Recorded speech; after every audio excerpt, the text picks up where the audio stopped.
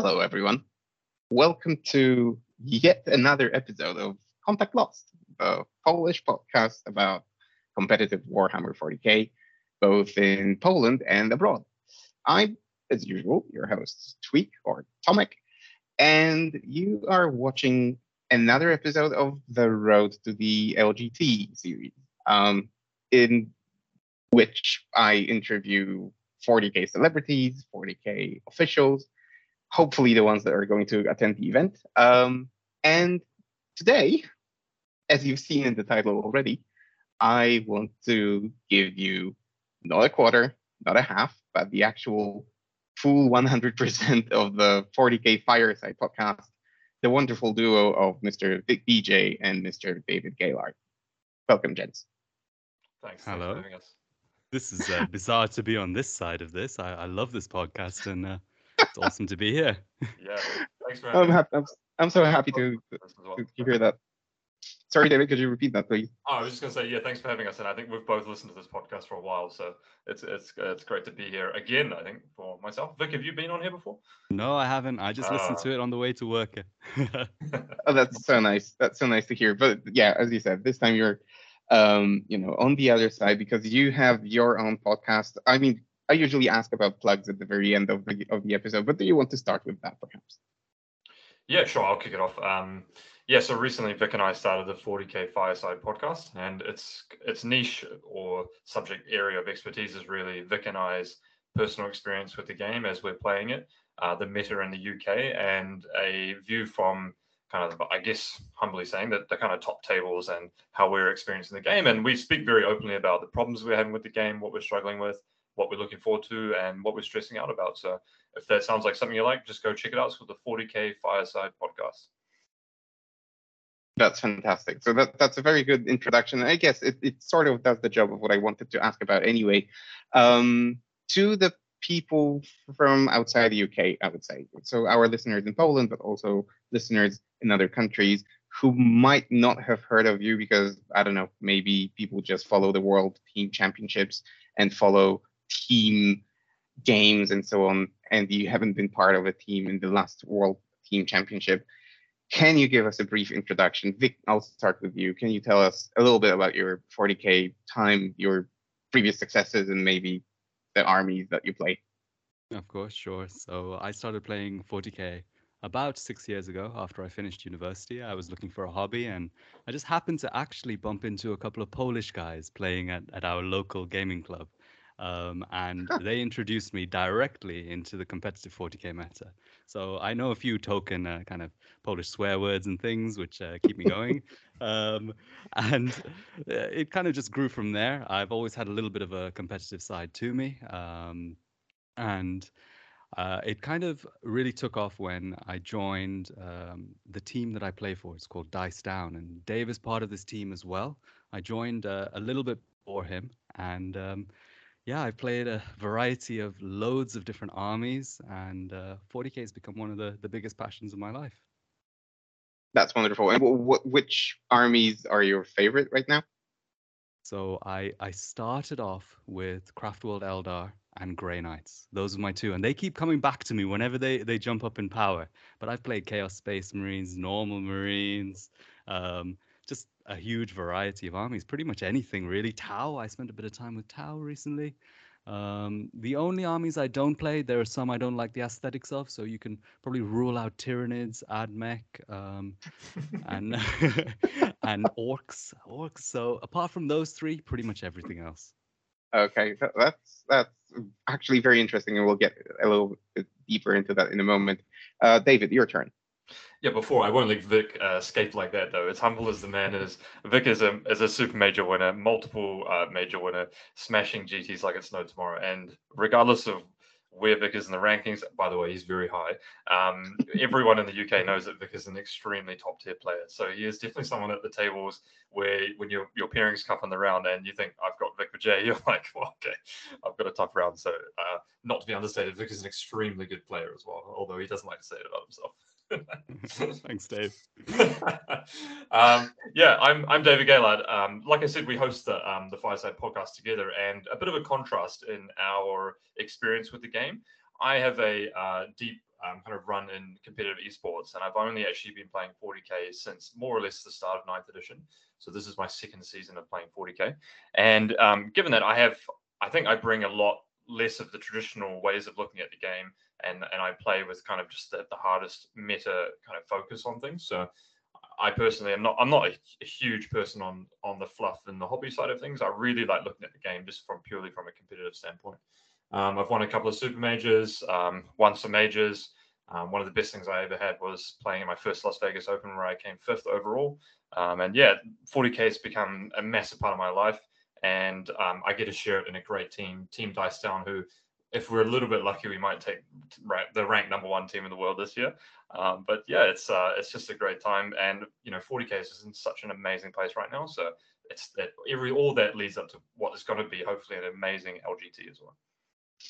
Which actually wonderfully segues into my next question. So your history at the LGT, because I'm guessing this is not the first one that you're going to. You probably have some history at the event. So Vic, how have you been with the LGT? How many times have you attended, and how did you fare in the event? So this will be my third LGT. My first one was very much at the start when I started playing, and actually somehow I've missed a number of LGTs. I usually attend most of the big events, but I haven't had a very good run at LGT, to be honest. When I first started playing, I was playing with Eldar. I just kind of a normal kind of 4-1, and then I took White Scars when they just come out, and I think I got another 4-1. And then the last LGT I wasn't able to attend, and I kind of gave up 40k during that time because it was at the peak of kind of the orc buggies, the AdMech flyers, and these, like I mentioned before, these are all armies I don't play. I didn't enjoy the meta at all. My power grows as the game becomes more balanced. I found the more skewed and first turn impactful kind of the game is, the less I enjoy it and the less good I am really. So I skipped the last LGT, and I'm glad to be kind of coming back to it now. And we're happy to have you back as well. David, how about you? Yeah, so this is actually my first LGT. Like I said previously, I've only played for 2 seasons, and last season I didn't get to play the LGT because I was in New Zealand. But I played LVO, which I guess you could equate in some regards. So yeah, going into my second one, I had a really good run in LVO, playing Crusher Stampede and just crushing my way to the top seed at day 2. But man, I remember it was really stressful, especially flying to the United States for just a board game. Really, I had a lot of pressure on myself just to think, man, if I don't win or do very well, like, is it even worth it? Like, am I wasting my time? Which there's a lot of thoughts that go through my head. But I think this LGT has got, whilst the meta has been out for a while, I feel like there's just so much up in the air in this one. Really, I think there are a lot of great players playing. There are a lot of good lists, and I don't think there's any clear front runner on the list front necessarily as well. I don't know. What do you think, Vic? Oh, my money's on you, Dave. 100%. Best list, best player. Maybe I'll just go away and I'll leave you to the two of you to just run the podcast. No, but jokes aside, I actually wanted to ask, because one of you has made it into the invitational. Vic, you are in the invitational. According to the seeding, you are playing Danny Evison. I hope I'm pronouncing that correctly. Are you ready for the invitational and then for the main event? Because from what I've heard, if you do well in both, you're in for 14 rounds of 40k in one weekend or in 4 days. Are you ready to handle that? I mean, it's a huge amount of 40k, and I know you spoke to Manny and Innes, and they had their thoughts on this, but I think having the stamina to play a huge number of games of 40k is important, even in a 5-round event, let alone in an event of this kind of length. So I have not really done it before. If I am successful enough to play that many games, I'm not sure how I'll cope with it, but I'm just going to try and set myself up with the kind of little tips and tricks which everyone follows. Make sure you sit down as much as you can. Make sure you're drinking loads of water, regular toilet breaks. And in a way, my army selection is a little bit influenced by that. I've got a huge number of practice games with the army that I'm taking, which I'm sure we'll discuss in a bit. And it's also an army that it can be played fairly quickly. So hopefully I'll be able to get a bit of time between rounds to recover. But we'll see. That I could be absolutely shattered by her halfway point. Hopefully not, but still. A question out of sheer curiosity, because you've mentioned that you are part of a bigger team together with David, and this is something that is not very common in Poland. For example, we don't really do teams very much. We are more individual players, and we do team up for team events. However, those teams are usually random, and people just find whoever is available. Do you benefit from having a team, for example, while preparing for an event like that? I mean, are you getting any sort of team support? Do people, I don't know, maybe play test games with you, or do you think they will support you during the event by, I don't know, bringing you a wet towel or something to drink? I'll take this one. Having a team is one of the most influential parts of becoming a great player in 40K. I remember I won my first GT, I think it was the second event I played. This is when AdMech was really powerful as well. And I think I was on the trajectory of becoming like a good competitive player, but I don't think I ever would have learned the tournament circuit and all the nuances that happen at the high level play if I didn't have access to a great team. So it teaches you, being in a great team teaches you how to play 40K outside of the game in and of itself, in terms of how to prepare for tournaments, how to think about your list, to get feedback on your list, and etc. And then what it also does is it provides an atmosphere where you can talk in confidence about things that you're struggling with throughout the game. Maybe you're struggling about, hey, I really don't understand this, guys. Like, maybe I'm thinking about taking this, and then someone goes, nah, come on, man, you're tripping. Like, just go like this. You'll be good at this or something, So it provides that sounding board and feedback. And then it provides what is the most powerful resource is it provides high quality practice games. And for the people that don't know, Vic and I Vic is my main practice partner, and I'm probably Vic's main practice partner when it comes to the games that really matter. And so together we get to play very high top end games, and we actually sit and analyze. Doesn't matter how long the game was. We were playing Votann versus something else the other night, and even though the game only went 3 turns or something like that, we sat and chatted about it for like 15-20 minutes afterwards, and we're constantly analyzing. And so having that close relationship with another 40K player who's at your level and has similar interests is really important. And to get people who are of similar interest, and by interest I mean people that have the desire to be as competitive as you do, or want to take the game as seriously as you do, or maybe want to take hobbying as seriously as you do, not restricted to just competitiveness. That is very rare to find, and when you do find it, you really got to recognize and try and get it to prosper. So I think it's very much in line with what Innes said in the episode that we did with him. And here, a tiny plug. If you haven't listened to the previous episode, please go and listen. Innes, Manny, they're all great fun. Our referees from Poland as well. So do give us a listen and to another episode if this is your first one. But what Innes said was, if you go to the event, if it's possible, take a mate with you.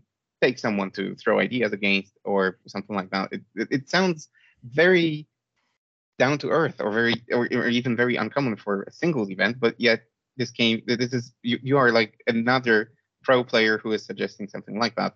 Vic, would you sign your name under this as well? Oh, 100%. I mean, I think our team, we don't necessarily have, it's a team of 10 people. We don't necessarily have all of us at the same level of competitive play, and we don't have all of us putting the same amount of effort in at all times. Like I went out of 40K a little bit when I didn't like the meta, and there are other players like Malik in our team who's extremely accomplished, but he's dipped out of the game a little bit at the moment.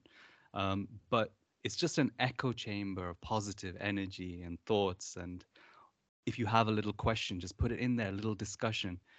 It's kind of nice. You have something to get behind. And I think it's made a huge impact in the way I see competitive 40K. And like Dave said, it does give you access to quality practice games that push you to a higher level, like the top level. You can't. I personally feel you can't reach that without having people to learn from around you, and a team like the team we have is very good for it. The point that you made about maybe helping each other at tournaments, that's a really interesting one. You know, like how you have a coach, or is it a coach at Yeah, yeah, correct. WTC? Yeah, Mhm. kind of like that. I just thinking in my head, I can imagine, Dave smashing everyone, getting through to that final day, me there, like getting the towel for him, passing him some water. I could see that happening. I'd be in for that, Dave. It does no well, not from a coaching perspective, but famously, guys, like I think last year when I was playing AdMech a lot or Crusher Stampede, I would finish my games in like 40 minutes, and I would always come around to everyone. Like the first thing I would do whenever my game is finished or my opponent is taking their turn to move, I'd be like, I'm gonna move, I'm gonna check my friends again. I would know where each of my teammates is playing, and I would give them a hug. I would say like, how you doing? Like good. Like if it's a tight game, I'd tell them like, hey, stick in it, stick in it. And if anyone's listening that isn't it in our team, that I've done that to in real life as well. You know what I mean? Because I always try and encourage people, bring that positivity, be like, come on, let's go, baby. Like try and take the wins. And just really stick in it, grind it out, like give my teammates the support when it's possible as well. Because it's not only great to succeed yourself, but it's even better to see your teammates succeed and like be champions around them as well, which is the best part about being in a great team as well. Yeah. Sounds very uplifting, I would say, and a great piece of advice to anyone who is going to any event, as a matter of fact, not just LGT, but I think just any event. Try to get people around you, friends, teammates, whoever that might be. Sounds like an awesome idea, and someone who could give you a lot of support. So I need to ask this question. I think it's the right time to do it now. I asked this question to Manny. I did the same with Ines.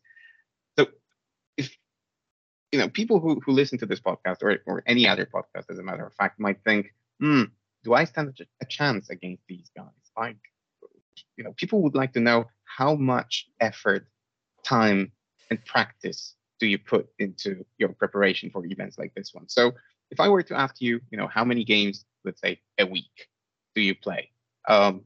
Where are we? Where are we in terms of numbers? Vic, what would you say? So I think it's a weird one. I think the number is going to be a lot less than most people expect. There was a point when I first started playing 40K where I'd play quite a high volume of games, four games in a week at times, which for me feels really a lot. But now it's probably closer to one at most two, and some weeks I'll go without playing a game. I found that a lot more of my time is spent in my own thoughts, thinking about, certain scenarios, certain matchups.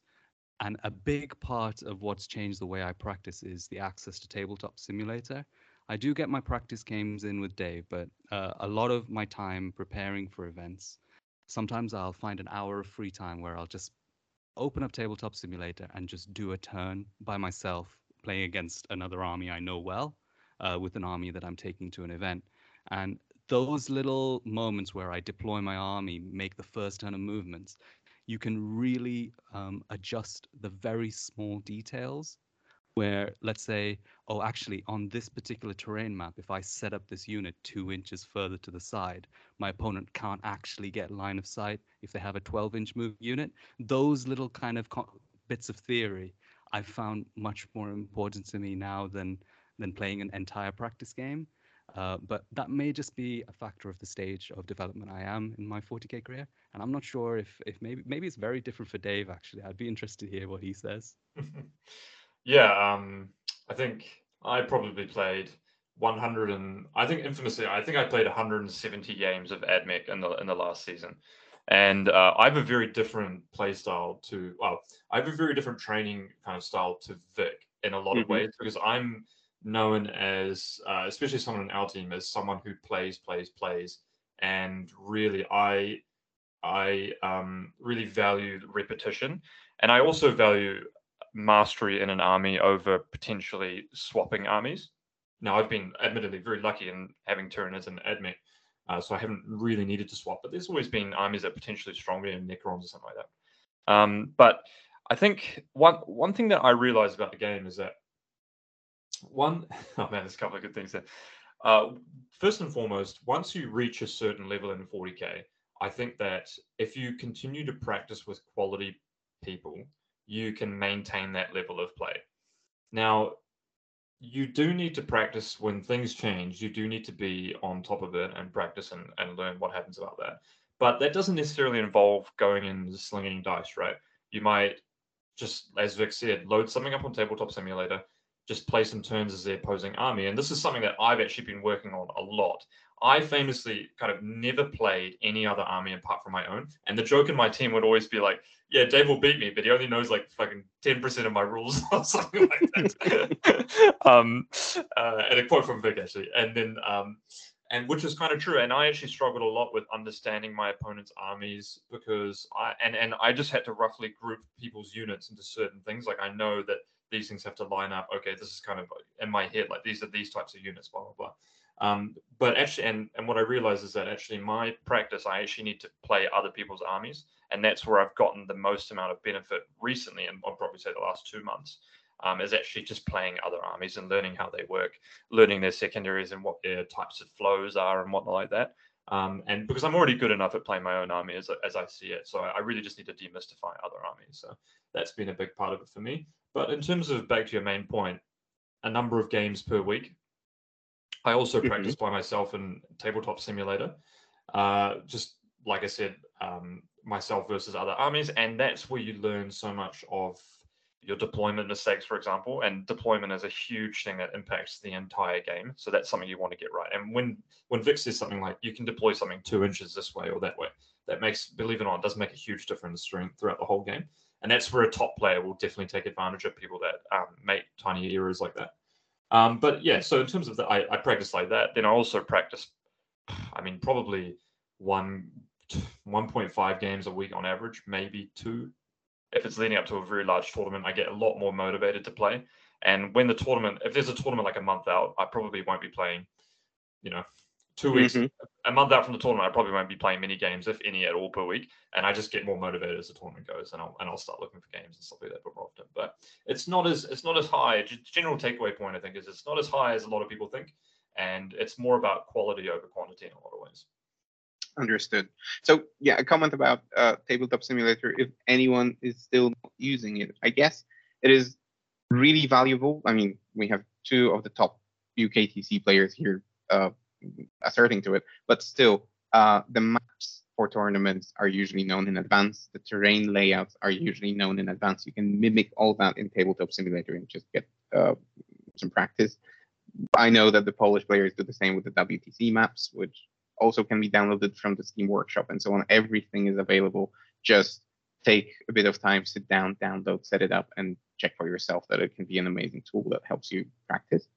And I also wanted to ask, while we are still discussing preparation for tournaments, do you usually play and test against the armies considered top ones, or you don't limit yourself to only those and you play also some of the niche armies like, I don't know, GSC, which now, thanks to Eric Lathoris and Innes, are probably not as niche as they used to be, but I don't know, also, I don't know, Imperial Guard maybe or something like that. So Vic, happy to hear your answer on that. I think both of us, I don't know, I'm kind of speaking for you here, Dave. I think both of us could do with maybe playing against some of the less popular armies. GSC is a big example. As it stands, I have had 0 practice games into GSC, and I'm not expecting to be able to get one, and I'm not expecting to be able to process and understand the army in such a way that I can give myself a game. We do have one player in our team who plays GSC very well, Malik, and I think because they're all based in London, Dave's going to do a practice weekend with them, and they're going to get lots of games in. So I think it's very hit or miss whether or not we manage to play against every single army that we expect. And I think the way that we tend to target our practice online or between us tends to be playing against the very top meta armies rather than the niche armies. Right. David, before you go into your answer, I just wanted to give context to that question, because when the Polish national team was preparing for the WTC, or even after the tournament, they said, yeah, we spent the majority of time, getting the reps against most common builds, most common armies, most common lists. And for example, Australian lists came as a big surprise because the Polish national team didn't invest the time to play niche lists and niche builds. So yeah, that's the context for the question. I'm happy to hear your answer, David. Yeah, it's a waste of time. Because time is ultimately your resource that you've got access to, and Absolutely. it's very limited. And so this is a classic example. And Innes, if you're listening to this, I'll use you as an example. We're all going to go play LGT. Innes's list is, I've never played against it before, but I've heard things that it's quite powerful and has quite a good output and stuff like that. But I'm not, if I can't get a game against GSC, I'm luckily that I will, because I'm playing at our team boot camp on the weekend. I can play Malik. But if I didn't have access to that, I wouldn't play test against it, because on average, the chance that I actually hit Innes playing that list in LGT is extremely low. So when I'm kind of cold and logical. So if I look at it from a mathematical perspective, it's just such a low chance to happen. And if it does happen, then it's all right. But on average, I'll get better, higher quality of games, and it'll have a larger impact on my tournament if I just practice against the highest meta lists. And it's a fact of the matter about the game is that if you're playing a top meta list, you will be able to play against other armies that you haven't recently played against by pure fact that your army is very strong. Yes, absolutely. I agree. Okay, so talking about the armies, I think it's time to go into the nitty-gritty of it. So the lists that you are bringing. And again, I'll start with Vic just to, have you speaking interchangeably. So Vic, first question, are you bringing the same list to the invitational and the main event? And I'm only asking because I haven't seen the list yet. I haven't had the time to actually track that. So are you bringing the same list to both events, or are they going to differ a little bit? I'm bringing almost identical lists. The same faction and everything. There is a single relic warlord trait difference between the main event and the invitational. Do you want me to go through my army, Tomek? Oh yeah, absolutely. I think it's the time. Mm-hmm. Okay, well, my army is the coolest and best army in the entire game. It's it's Emperor's Children, a Chaos Space Marine subfaction, the Slaanesh one, and I've got it made up into a battalion and a Supreme Command. Supreme Command has Abaddon in it. In my invitational list, Abaddon does not have his warlord traits. In my main event list, he does have his warlord traits. And then I have a battalion with 3 HQs, a Demon Prince, a Dark Apostle, and a Master of Possession. In the Invitational, my Dark Apostle has the Relic Pistol, the Warp's Malice, who is going to take some heads during that Invitational. And then I've got 5 units of Noise Marines with a Blastmaster, Power Fist, and Chainswords and the rest of the guys. I've got a big unit of 10 Terminators with 2 Chain Fists, 3 Power Fists, and Combi Bolters on everyone, 2 Venom Crawlers, and 10 Cultists. And that is my overpowered Emperor's Children army. And I am being sarcastic. So yeah, I've heard people say that the lists that you are bringing are underdogs. I guess they are not in your hands, but why would anyone consider them underdogs, actually? I mean, even I think they're underdogs at the start of every game, and then by the end of every game, I'm like, oh, you know what? That was actually pretty good. I think and you pat yourself on the back. Yeah, like, oh, but then I've got to keep saying it because it feels better every time. So I think it's one of those armies that looks deceptively weak on paper, but it comes with all of the tools to play against anything. And it's hard to understand the synergy between all the pieces until you put it on the board. I think a big part of it is there's a very big difference between playing consistently the right moves with an army like this versus making micro mistakes over and over again. And it's quite a compound. The errors compound the weaknesses of the army. So I think once you get it right and get all your approach moves it's a very slow army. Everything's moving 6 inches pretty much. If you get the methodical movements of the army together, it actually works really nicely. I've played a few games against Dave as well, so he can probably attest to a little bit of that. It's a very good army. I don't know what you're talking about. So, what play style does this army encourage? I mean, is it more, play to the mission, do capture objectives, do secondaries, or is it aggressively, remove your opponent from the table? And does that match your favorite playstyle? So my playstyle is an interesting one because I think I've always been someone who has not really stuck to a single characteristic playstyle. Like you can't say I'm like Manny or Anthony Vanella and I'm an Mhm. aggressive player. I'm not. But at the same time, I'm not like a Nick Nanavati hide in my deployment zone kind of player. I I can play one game completely passive, one game completely aggressive. And I think the armies which have really suited me is ones where I can just switch depending on the situation. So there's moments when this army needs to be patient, and there's moments when this army just needs to go. There are games where this army just needs to go. For example, against Necron, just need to go.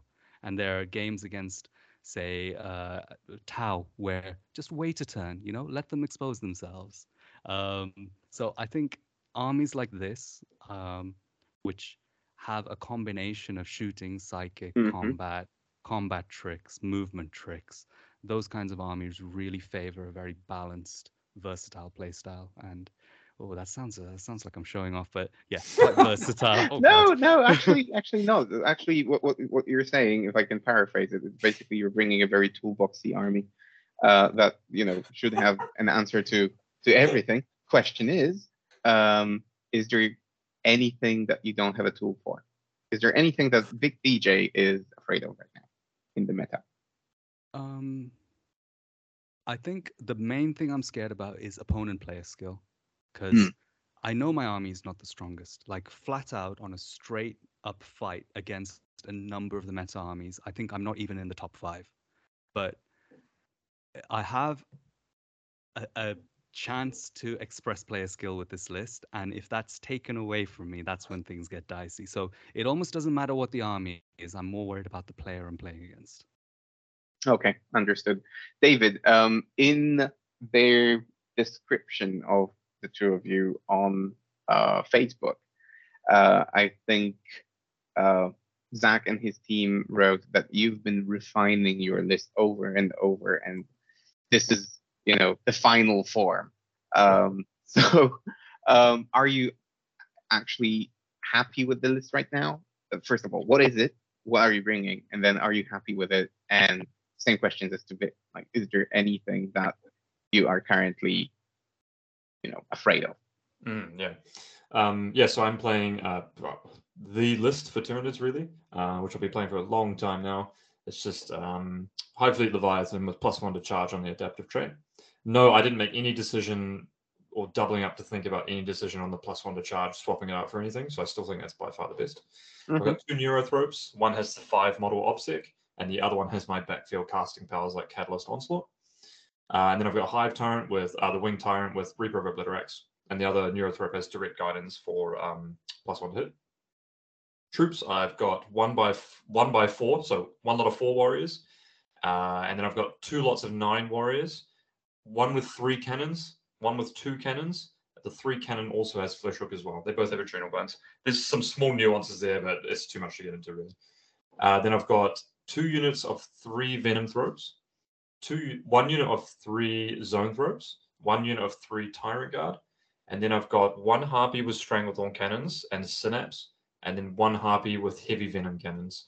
So there are some points constraints I've been working with to try and fit and change things around, but that's the list that I've landed on today, and I think that I made the right choice in the end. And some background context to this is that the week before submission, I was playing a lot on my own. I was probably playing, okay, well, this goes contrary to what I was saying before, but I was probably like 3 hours a day maybe before list submission on that week, because I felt like the meta was getting very heavy on the Killy side, a lot of shooting, and I was worried about the footprint that my army was having with 2 Harpies. So I was trying to go deep into solutions on how to beat Necrons and also perform well against some of the other top armies like Knights and Harlequins. And I ended up playing a practice game against Vic. This is a story, right? I played a practice game against Vic on, was it Friday night we played? Yep. Friday. So this is 2 days before the submission, guys. And I was playing like Tyrannocyte, Drop Pod, Pyrovores. I was playing a Walking Hive Tyrant with Shard Gullet. And so this was quite a bit different from what I normally played, and I lost that game. And I knew that what I was playing that game was not that great against 2-up save and cover Armor of Contempt, big Terminator brick, right? But that's fine. But what it made me realize is that throughout that game, I realized I was learning too much during the game, and what this signaled to me, and should it signal to you if you're doing this as well, is that if you're learning in the game, then you've got a long way to go. Like, you need to play like 10 games at least before you should be taking this to a tournament if you're still learning. So I was like, after the game, I was like, man, my Warcrant, I put them down there, just like didn't work out well. My pod, like I was really unsure about the pod and everything like that.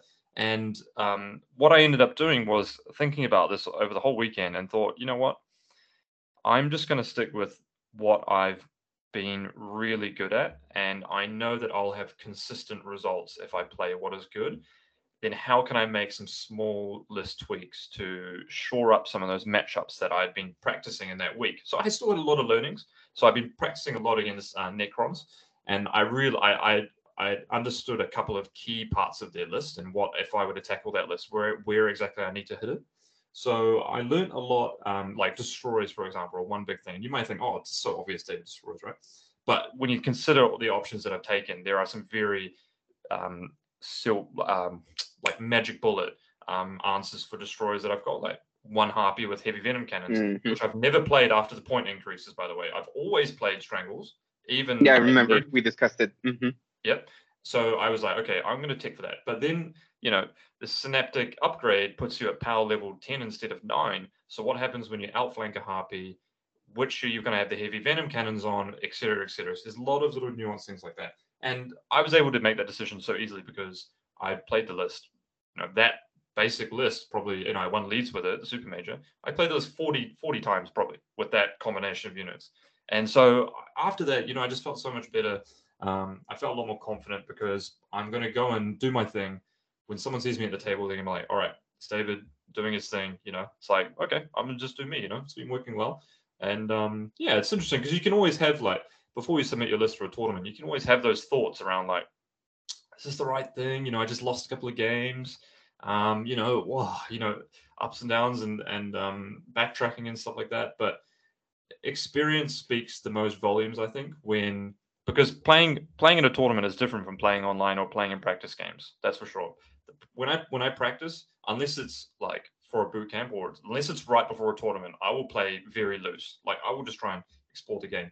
But in a tournament, it's a lot different. When you're playing in it and it means something, it's a lot different. So having the experience of knowing what you're playing with in the times where you really need to play well is worth its weight in gold, I find, rather than a list that might be 5% better, but you might be a little bit unsure about things because ultimately you're probably going to make a mistake. Sorry, I went on a bit of a tangent on that one. No, that was great. But again, I just wanted to say that it's in line with what I've heard from other top players. Recently, I finished listening to the Vanguard Tactics podcast, and Stephen Box talking about his road to the LGP, and he also explained like his choice of army because he could have gone with pretty much anything, but he decided to pick Blood Angels. And this is mainly because he just has, he wants to take like a high place in the ranking with them as well. But among other reasons, one of the main reasons is that he just wants to bring the army that he has the most reps with. And it sounds like sort of like a natural choice among competitive players out there. So have you pitted your armies against yourselves? So I assume yes, because you're your main sparring partners. But what's like the score, if I may ask? That's the game we did just before list submission. I was using this Emperor's Children list, but that's the only test game we've done of Emperor's Children versus Nids. I'm guessing that's what you're asking, Tomek, right? Mm-hmm. Yeah, and the Emperor's Children did some work. That's good to hear. Yeah. Like I said, I was playing the suboptimal list and whatnot like that, where I was making a lot of play errors and stuff like Excuses. What? I've heard that one before. I played bad, But yeah, I think the thing is also, like, this is just a classic example, right? Is that, like, let's say Vic and I practice a lot, right? And I'm playing Tyranids, and Vic is beating me all the time, right? This is very hypothetical, right? it doesn't happen like that, guys. And I'm sitting here thinking, what am I going to submit? It's very important to look at the bigger picture as well. And I think this is kind of the responsibility of your practice partner as well, is to say, look, like, don't tailor towards beating my army, because like who else is going to be playing Emperor's Children at LGT? Like, no one, right? And if there are, they're not going to be Vic Vijay, right? So hopefully I'll be able to beat them. And it's really important to keep your eye on the bigger picture and really have trust and confidence in your decisions for your list and why you make them work. Now, teams can be a little bit of a bad thing as well, because they are an echo chamber in some sense, and usually Yes. you're the resident expert in your faction in a team. I think Malik and I were probably the only time where we overlapped in playing the same army, which was great because we could talk about this all the time. But at the same time, you've got to be able to filter out people's opinions on like what is right and what's wrong to do for your army, and you have to put it on your heart and say this is the right decision for that. So that's the kind of one thing that you have to balance out, and you can't just say, oh, I'm losing to this all the time, therefore X. You have to say, what is the most likely things to happen in the meta? What am I going to play around 4, 5, 6, 7, 8, 9? And then tailor your list towards beating those armies. That's what you need to do at the end of the day. Regardless of whether or not you won your last 4 games or you lost your last 5 games, you need to make decisions that encompass range of armies that's larger than what you've just practiced against. My dear listeners, some specialists take money for this. Here you're getting all that advice for free. So thank you, lads. So we know your lists. We know how you practice. I think I'll drop the topic of lists and games for now, because I actually have planned for like a main topic of the episode, which is, and I already mentioned this to you. I hope you've managed to find some time to prepare your answers to this. But you are 2 of the top players in the UK DC. So I understand that you go into events with certain expectations towards yourself, towards your score, and probably other players who see your names on the list of participants, they also come with certain expectations, fears, etc., etc. So I wanted the theme of this episode to be how you, as pro players, deal with all the pressure that you actually managed to touch upon already. Vic, when you were saying at the beginning, you were talking about going into the event, and you were talking about your history at events. You use those phrases that I caught, like, oh, I went and I did my normal 4-1, or your normal 4-1, or something like this. Then Dave, you said something along the lines of, what am I doing at this tournament? I'm wasting my time. Lots of thoughts going through my head, and so on and so on. So you do experience pressure. I did feel that when you were talking even about your history at events. So how do pro players handle pressure? How do you fight it? Vic, I'll start with you. Actually, I'm going to pass it over to Dave first, because I have a feeling Dave's going to be very insightful on this, and my answer might be a little bit different to the normal answer you might get on this as well. All right, let's do it like that. Yeah, so Vic and I actually have Vic and I are really good friends, and we have probably quite different opinions on this. And I kind of alluded to this when I introduced us, in that I've come from it feels like a bit of a different generation. People have only played the game sort of since 9th edition and have played other many competitive games, and I've played competitive games on sponsored teams and more like that, esports and whatnot, at very high echelons, and transitioning those mindsets of thinking into 40k is kind of a foreign concept, I think, in the community, for better or for worse. But to the main point of dealing with stress is that, and do you feel stress? Man, a lot of stress. Yeah, like no joke, man. Like, I think, man, I mean, I remember the first time. So my first super major I won was when I beat Vic for the cut to the top 4 in Birmingham, and I managed to win Birmingham, and the stress of playing in tournaments after that decreased significantly for me, because I reached a major accomplishment in what I wanted to achieve in 40k. Mm-hmm. But the game for me turned more into a job rather than something that I just go play to enjoy. And Right. I'll be fully honest. This year I've been trying to win the ITC rank 1, and that's a goal that I set myself after doing well early.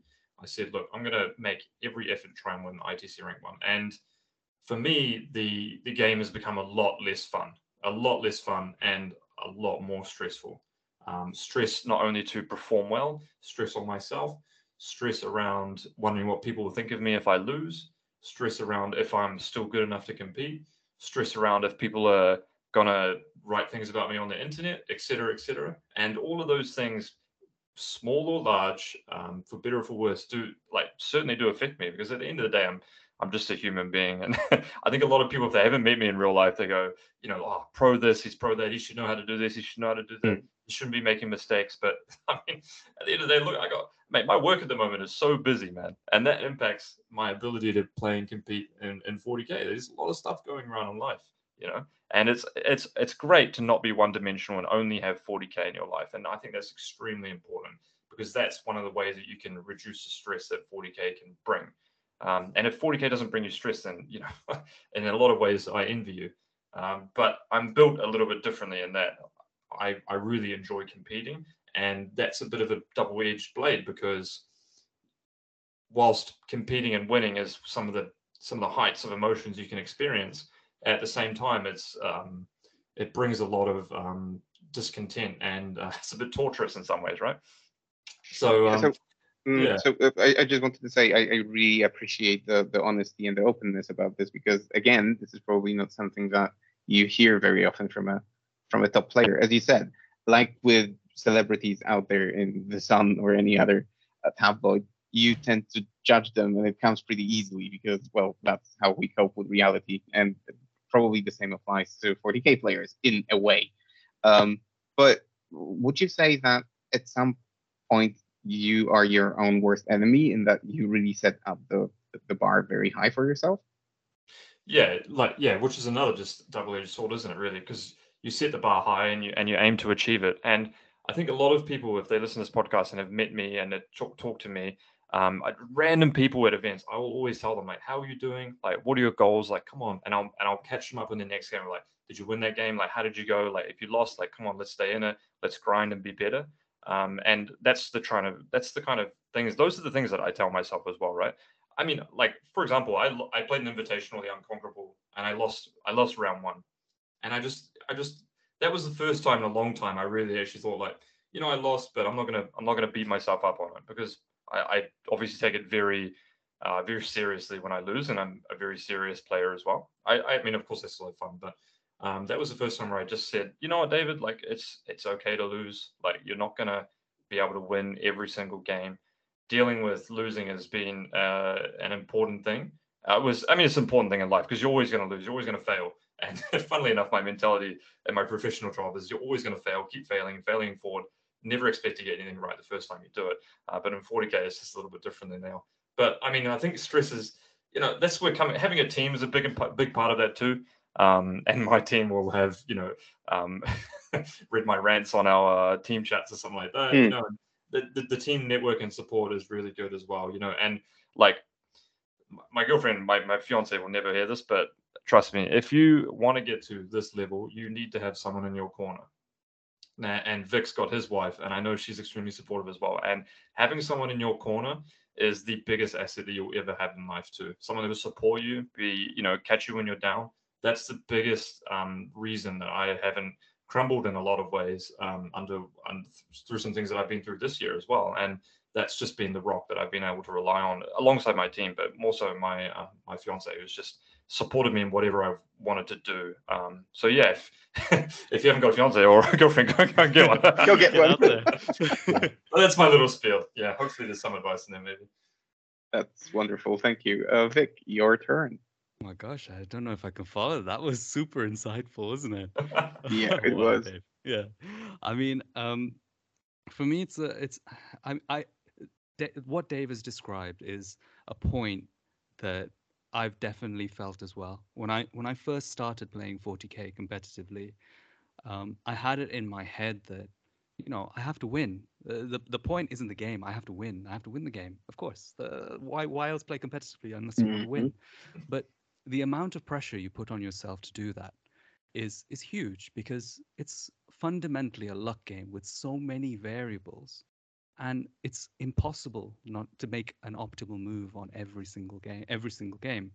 So the turning point for me came a few years ago where suddenly I decided to get my priorities right. My priority wouldn't be about winning the game. My priority would be about competency of the game, of enjoying the game. And I started going deep into the lore behind the game, the fluff, the models, and optimizing the way I play the game regardless of the outcome. And I think the kind of player that I am now is because of that. And I think even in high importance games, I'm still quite calm because at the end of the day, I just keep reminding myself it doesn't matter if I lose this game. I just have to try and not make any mistakes during this game. And the outcome is the outcome, be it because of dice or my opponent having a better army or my opponent playing better than me as well. And because of that, there's some pros and cons. The pros is I enjoy every single tournament I go to. The con is that I no longer have a cutting edge. And I think a lot of the very best, most successful players have that cutting edge where they're determined to win the game, win the tournament. And that kind of cutting edge pushes a lot of people to win the big events because they push through at the end. They never give up. So I see a lot of that in Dave, and I think we're kind of learning a lot from each other because Yeah, you complement each other. I could take a bit of cutting edge from Dave, and maybe Dave could take a little bit of my calmness and take some pressure off himself as well.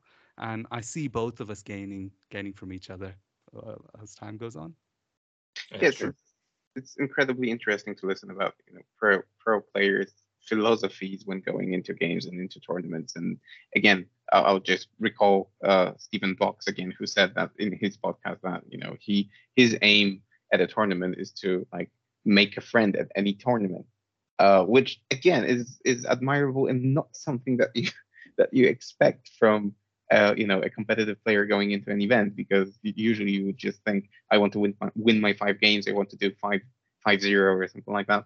And yet you hear all those different philosophies and you start wondering, maybe I should have one as well. Something like that.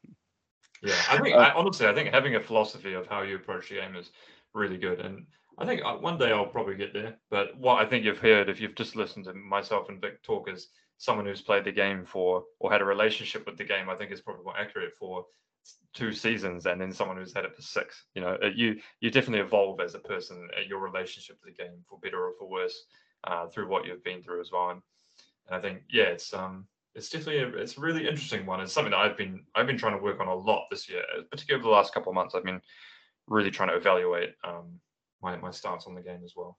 I think it's really amazing just how deep and important this hobby is for us because mhm. it means a lot to us, and we put a lot of our energy and time, um, and we get so much enjoyment out of it. It's a big thing. It's you only see it once you put this kind of stuff into words. Yeah, it's very multifaceted and actually quite complex, but also very difficult to understand for anyone who is not in it.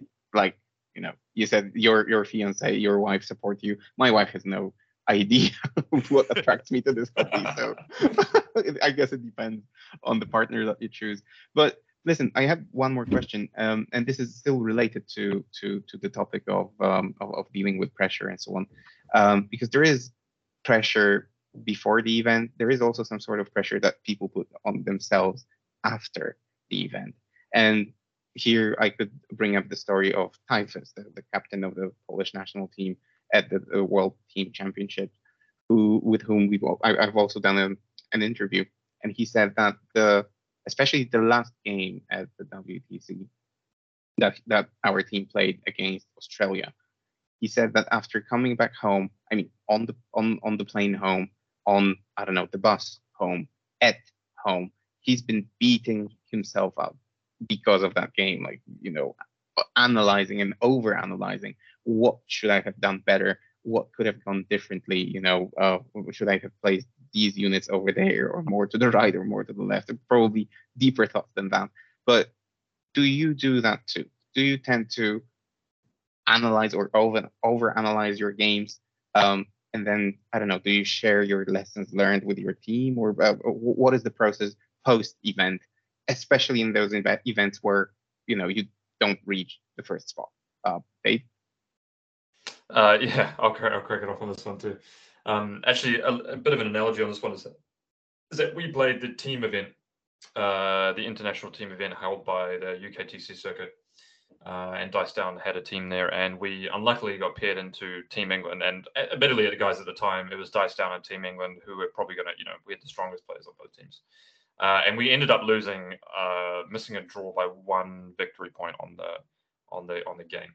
That's and yeah, and I was captaining the team at that time, our team, and yeah, man, I mean, a lot of thoughts running through my head around, what could have done, who could have performed better, what we could have done differently.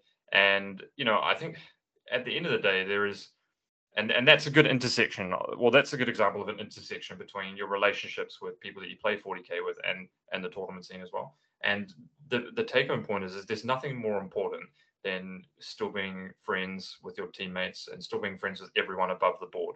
That's the most important thing above all, above winning a tournament, is being a good person. And I admittedly at the time probably didn't act like a very good person because I was I was deep in my own thoughts. And when I get angry, I tend to go very quiet. So I was very quiet after that for a long time. And yeah, that wasn't the way to act. So that's one way of internalizing, and that's kind of what you don't want to do.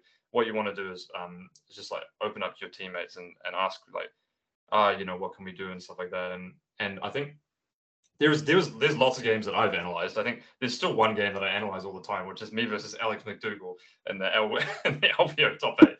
And oh man, I put my diamond gear on too far forward. Like I should have been 1.5 inches back, so that if his turn against average to 5 advance, he would have only got 2 ranks, and then he would have had to really decide to commit. And so many different things. And getting flashbacks right now. Oh yeah, that was such a good game though. Yeah, but there's just it's like the saying is like, fool me once, okay, that's fine.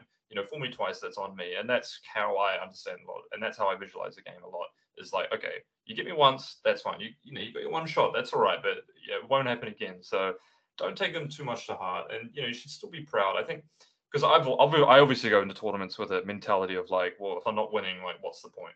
Like, if it's a 40-man GT, if I'm not getting first, like, what was it a waste of a weekend? If it's a major, if I don't win, is it a waste of a weekend? Sort of thing, for better or for worse.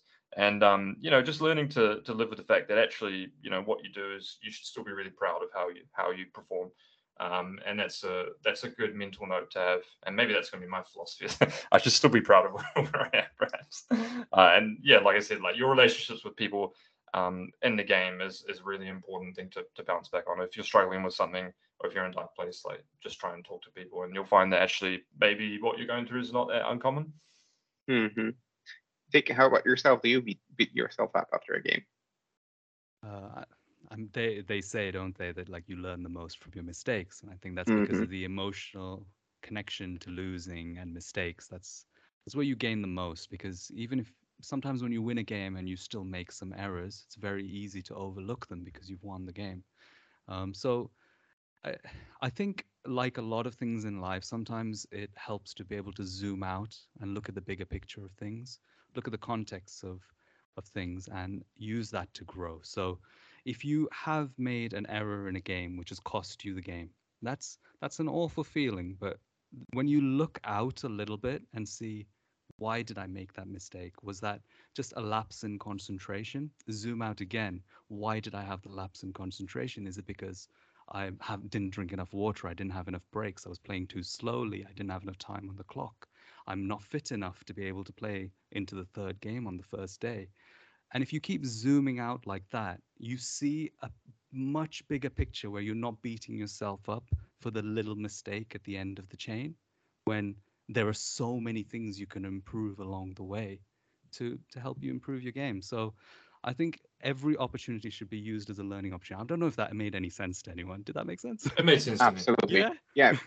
Yeah. Even I would say, way beyond 40K. That what you've just said applies to life in general. So, yeah, well said. Last question about this probably, and we will move on to a bonus topic. But and you already know probably what the bonus topic is.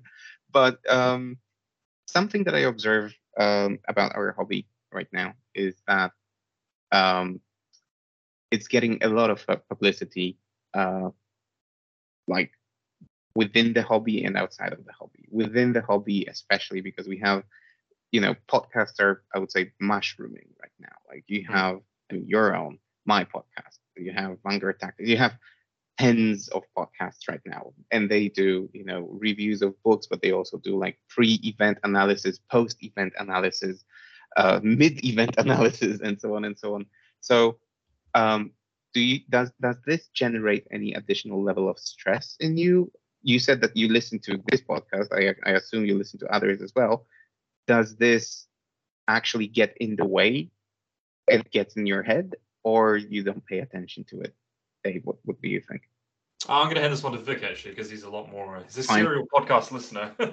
I love me a podcast, but weirdly, I think us doing our own podcast and, for example, coming onto this podcast, it's such a great feeling. I've invested so much time and energy into learning about the game, and just having a platform to voice my opinions is amazing. And Mm. I don't care if I do an interview after I lose a game. I'll still share my thoughts about the game and feel like a hero for being able to voice my thoughts. So, for me personally, it puts no more pressure for me to have more publicity on. And in a way, if someone beats me and say they've only come to like their first or second tournament, and they actually get a lot of recognition for beating me, good on them. What like a great achievement for them to do that. So personally, kind of my name being more well known and me being discussed in podcasts more and stuff, personally, not any more pressure. In fact, it's kind of nice to be part of the community. That's Yeah. good to hear. Like usual, I'll take an adjacent stand to Vic. I think there's positives and negatives of it. I think ultimately for Warhammer to grow, it's just fundamentally it's a massive positive aspect of the game. Like the tournament scene nowadays is stacked. Like 40K has grown so much, even in the time that I've seen it being played. It's crazy. People are so much more active online. Ways of monetizing 40K to be a profitable thing, whether you're a content creator, whether you're a tournament, UKTC, right? That's one of the best things that has happened in the UK is the for-profit model for running tournaments in the UK. Because what does that mean? It's more events, and that's the best thing that you could ever ask for. So I think like the amount of publicity that 40K is getting now is amazing, and I think also another big positive of that is that Games Workshop is actually under more pressure to make the game better, which I think is is absolutely fantastic. What I would say on the publicity side of things is that all I would say is that don't just. I think here's a story actually. Mike Herbert from Hellstorm Wargaming once released a balanced data slate thing back in, I think this is when Custodes were like mega strong. Mm-hmm.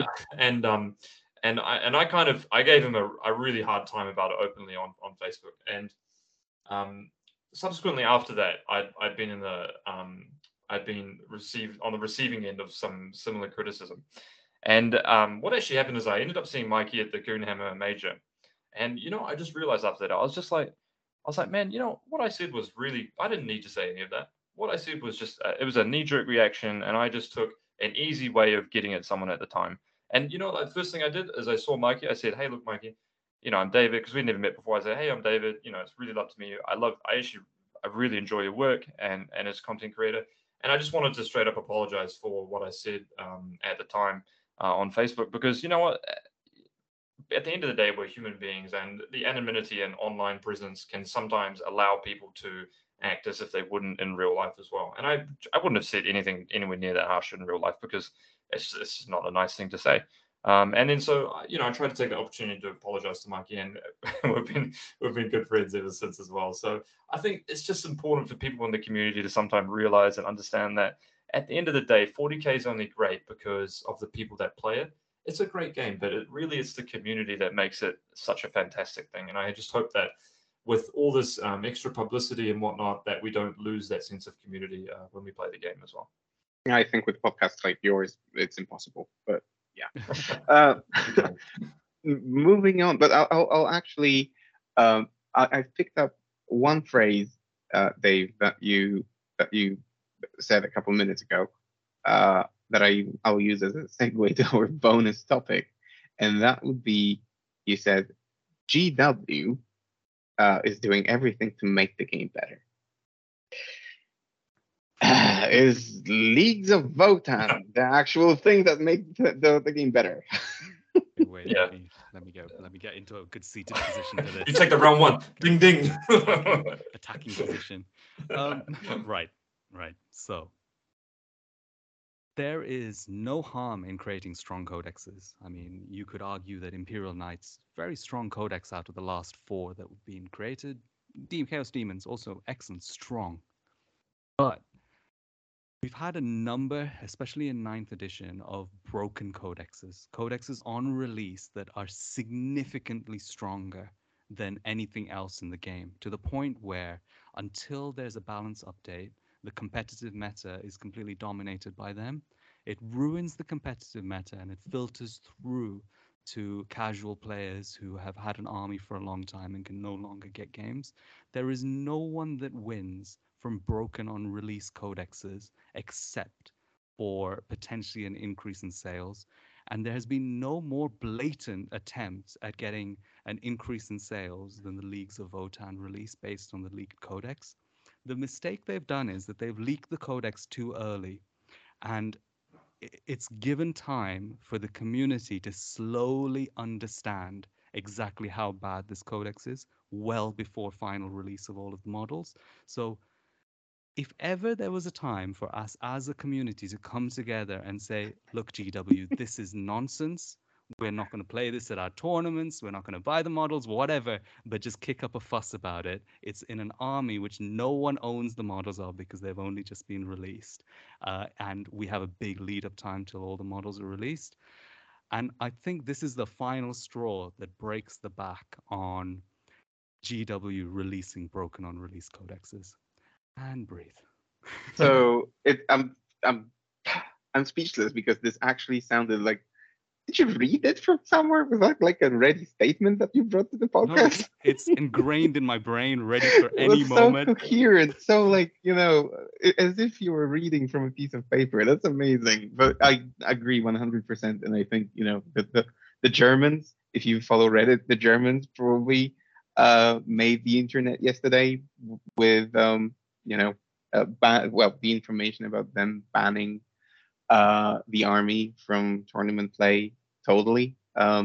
I've seen hundreds and hundreds of comments under any post that mentioned this event. Dave, do you think that this is the rightful thing to do? Well, funnily enough, I think I messaged Zach the day that the full spoilers, Zach being the UKTC TO, who runs UKTC, saying you should just ban this the day it got released. And I've felt that way ever since it got released. I've said it in our team chat as well. Upon release, I said they should just ban this. It's absurd. And I think one thing that Vic really touched on is just so true, is that it doesn't just hit the top end competitive play. In fact, the top end competitive play actually gets affected the least out of all this, because guess what? I'm going to play Votann, right? I mean, I'm not going to kid anyone. I'll be playing Votann if it's that strong when the models finally get out, which is a staggered release, which is I'll get onto in a second. But what it does do is it affects the morale of the community as well. And the morale of the community are the people who are down at your local game store playing, talking about the game. And their enthusiasm to then go on to participate in larger tournaments, because these people aren't going to go and participate in larger tournaments if they just, oh yeah, Votann's just going to be everywhere. I'm just going to have crap games, because bad player experiences is what diverts people away from staying in the tournament scene. And the tournament scene Absolutely. is the most important thing to me. And so actually getting these people into the tournaments and actually, as a TO, trying to get people to transition from casual play to their first tournament is really important. And by the way, if you haven't gone to your first tournament or first big tournament, you'll go and have a blast. You'll meet so many people. It's the greatest thing you've ever been to. So if you're even worried about it, if you don't know if you're going to hang out with anyone, if I'm there, come say hi to me, or if Vic's there, come say hi to him. Tournaments are great and you're going to have fun. But I am worried about its effect that it'll have on the wider community. And I think it's just, it's in so many ways. It's just the iceberg, right? It's just there. It's a month out and we're on the ship, right? You just steer the ship in a different direction, It's fine. It's not a big deal. Just ban it. Don't play it. What I am worried about, though, is that, and we're kind of, Vic and I are perpetrators of this, is that we're talking about how broken the Codex is with all of its models. Now, what I could foresee happening is the Codex gets released with its current models. Then it's actually not that strong without some of the key parts of the model release range. So what I could see happening is actually Votann gets released. It's not that strong. It's still good army, but it's not broken. And then people go, oh, it's kind of fine. And then the Hecate Land Fortress comes, with 50% the points that it should be. And then actually just ruins everyone's day. And everyone's like, oh, it's broken. It's like, yeah, it's broken. So be pro. If you're a TO and you're listening to this somehow, be proactive. Don't be afraid to say, actually, for my tournament, I'm not going to allow this because what I fundamentally care the most about is player experience. And that's the most important thing when it comes to tournaments. Yeah, and if you don't, expect money, bring 150 Votann troops and deal with that. Yeah, well, I mean, that will happen, right? Like, that might be a good list. Like, Votann might actually still be really strong even without the Hecate Land Fortress. There might be something there. Yeah, it's a worry. Yeah, and like we said earlier on one of our podcasts, is that actually congratulations to GW because they had released such a tight and well done thematic balanced codex run for the last 4 codexes. And so let's just continue that trend, GW, and keep the game great because the meta has never been in such a better place. Like you go outside, you look outside, it's a beautiful day. The sun is shining on a blue blue backdrop sky. There's green fields, there's lush grass, and there's birds are singing and bees are buzzing. That's the meta at the moment. The game is so good right now. And if you just want to come and bulldoze that with a terrible codex, then it's the iceberg, people. Come on, we can avoid it. Yeah, it's going to backfire. You're going to have a bad time. Okay, so enough about Votann. I mean, if anyone wants to hear a more in-depth analysis of what exactly is broken about this codex, I again encourage you to visit 40K Fireside because the lads here they pretty much explain it very in great detail. So go and have a listen. Gentlemen, last question, and I think I'll let you go. Just to get back into the topic of LGT, so that Zach cannot really blame me for not mentioning it. One piece of advice from every single one of you, like to the people going to the event, and among our listeners, there could be people who have been there many times. There could be people who are going for the first time. One important piece of advice that you could give the attendees, what would that be, Vic? Okay. So I'm sure it's not just going to be me, but there's this extreme excitement that is growing as LGT gets closer at the idea of going to the largest event in Europe. And there's going to be 700 like-minded 40K players there. It doesn't even matter about the games. The environment is going to be so incredible. Just take it all in. Win or lose, just enjoy every single game and every single moment that you have there. And keep that as your focus. Have a great time. It's a hobby. Enjoy it for what it is. David? Which is a great piece of advice. My advice would be get a good night's sleep beforehand. Don't be up all night thinking and analyzing about your games. And one way you can do that is turn your phone off, turn your WhatsApp off, don't look at your pairings. And if you do that, you're going to be sleeping a lot better because trust me, sleep is a big advantage in a tournament. If you have a good night's sleep, everything's going to go a lot better. So that would be my advice. Just try and get some good sleep beforehand and then pack a couple of, muesli bars and maybe a protein shake or something like that in your bag. And then just try and have some time out. Try and take some time away from all the events and stuff like that. Get outside for a bit, have some time by yourself, decompress because after playing at LVO, there is a lot going on in the room, and you need to spend some alone time, and then just let your body, readjust, and then you'll be back at it on a fresh one for game 2 or game 3, 4, 5, 6, 7, 8, 9 if you're winning. Yeah, in other words, start building up your stamina right now. Yeah. Okay, gents, I think you've plugged your podcast already. Is there anything else, any other announcement that you would like to make, or can I wrap up the episode? Oh, I can't believe it's ending. That was really fun. Oh, thank you. But it's mainly due to you. Anything on your end, Dave? No, I just want to say thanks for having us again, and I just want to congratulate Vic VJ for winning the LGT ahead of time. So in approximately 10 days. God, I've got no chance now. No have I? pressure. No Wow. pressure. Wow. Yeah, but Tomek, thanks for having us on here. This is an awesome podcast, and you've been really smashing out the content. So, well played to you. And you're coming to the LGT, aren't you? Yes, we will be doing the media coverage of the LGT. Catch up with you there. Absolutely. Can't wait. Yeah, see you there, guys. And to our listeners, if you enjoyed this episode, go see the other ones because the road to LGT is quite informative. And make sure you leave a like, subscribe, click that button to get the latest notifications. And usually I say until next time. This time I'll just say see you at the event. Thanks, everyone. Have a great day. Bye-bye.